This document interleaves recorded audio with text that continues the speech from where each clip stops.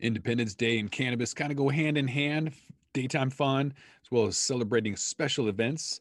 Our top occasions why people consume cannabis during the 4th of July. We're going to dive into that and a couple other statistics, as well as 4th of July sales predictions, all coming up. It's only entertainment. Welcome back to The Talking Hedge. I'm Josh Kincaid, capital markets analyst and host of your Cannabis Business Podcast. Today, we're going to dive into a report from Acorn. They are a software company, released some data on 4th of July sales predictions. First, kind of jumping into some insights, though, on what people are doing. So cannabis sales are spiking going back to 2019, before the pandemic, when things were normal. Sales increased on the 4th of July 31%. And that was actually before. So that was between the 1st and the 3rd. And then unlike after 420, when sales are just gone, people kind of have a fatigue from 420 sales, you will see an additional 20% after the 4th of July from the 4th through the 6th. Flower and concentrates, they get the majority of the sales surrounding the 4th of July, again, back in 2019. Ingestible products, they were a big boost in sales right before and after as well, increasing 27%.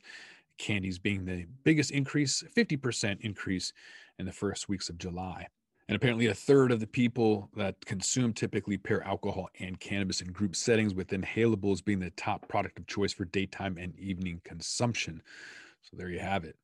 A report from Kern said that they're predicting the 4th of July to bring in over $206 million in legal cannabis sales across the U.S. So the report kind of breaks that down on a per day basis and kind of shows that typical sales spike before. So July 2nd, they're expecting to get a big chunk of that at $91 million just on that day alone. That's up 60% from the average Friday. And typically Fridays have a huge amount of sales on that day. A third of all edibles, generally speaking, before the pandemic, a third of all edibles on Friday sold between the hours of 3 and 5. July 3rd is forecasted to generate 72 million in cannabis sales, with Sunday, July 4th, bringing in 43 million. Sundays are typically the lowest sales day of the week. And when we look at historical data, you can see dispensaries are seeing a little bit more sales than normal because it's a holiday. So year over year, they're seeing a 23% increase in the number of products consumers and patients are purchasing on the 4th of July holiday weekend, and kind of diving in some of those product categories and how much people are buying. They're looking at maybe the overall order size is going to be $109 versus $101. So an $8 increase there. Each basket is going to carry an average of 3.6 products per transaction. And flower is going to make up almost half of those sales at 49%, followed by vape pens at 31%, concentrates and infused edibles at 10 and 9% respectively. About a 60-40 split between male and female buyers this year for the 4th of July. About 29% are going to be under the age of 30. And just based on a report we did in 2019, a headset report, Brewskis and Dank Buds, I believe is what it was called. There's more sales on 4th of July than 710. So in case you didn't know, 710 upside down spells oil. And that's a big concentrate holiday for dabbers and whatnot, but not a very big sales day at all. There's very little events or even notoriety around that. So still not there yet. I think maybe the pandemic kind of slowed that down. It's kind of a social engagement thing. So not much around that.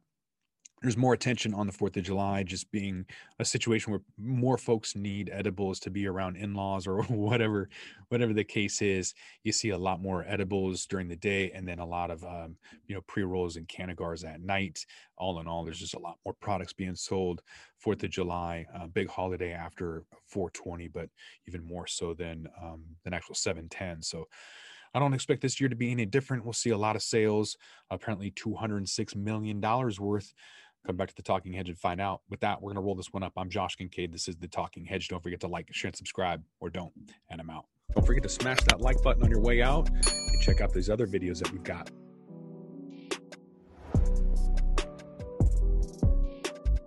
Thanks for listening to today's show. To check out more great cannabis podcasts, go to podconnects.com. Here's a preview of one of our other shows. Infused, a cannabis talk show, is a one-of-a-kind look inside the cannabis industry. Meet the amazing people who make cannabis businesses bloom as they join host Nick with Francesca and Mike for creative cannabis conversations.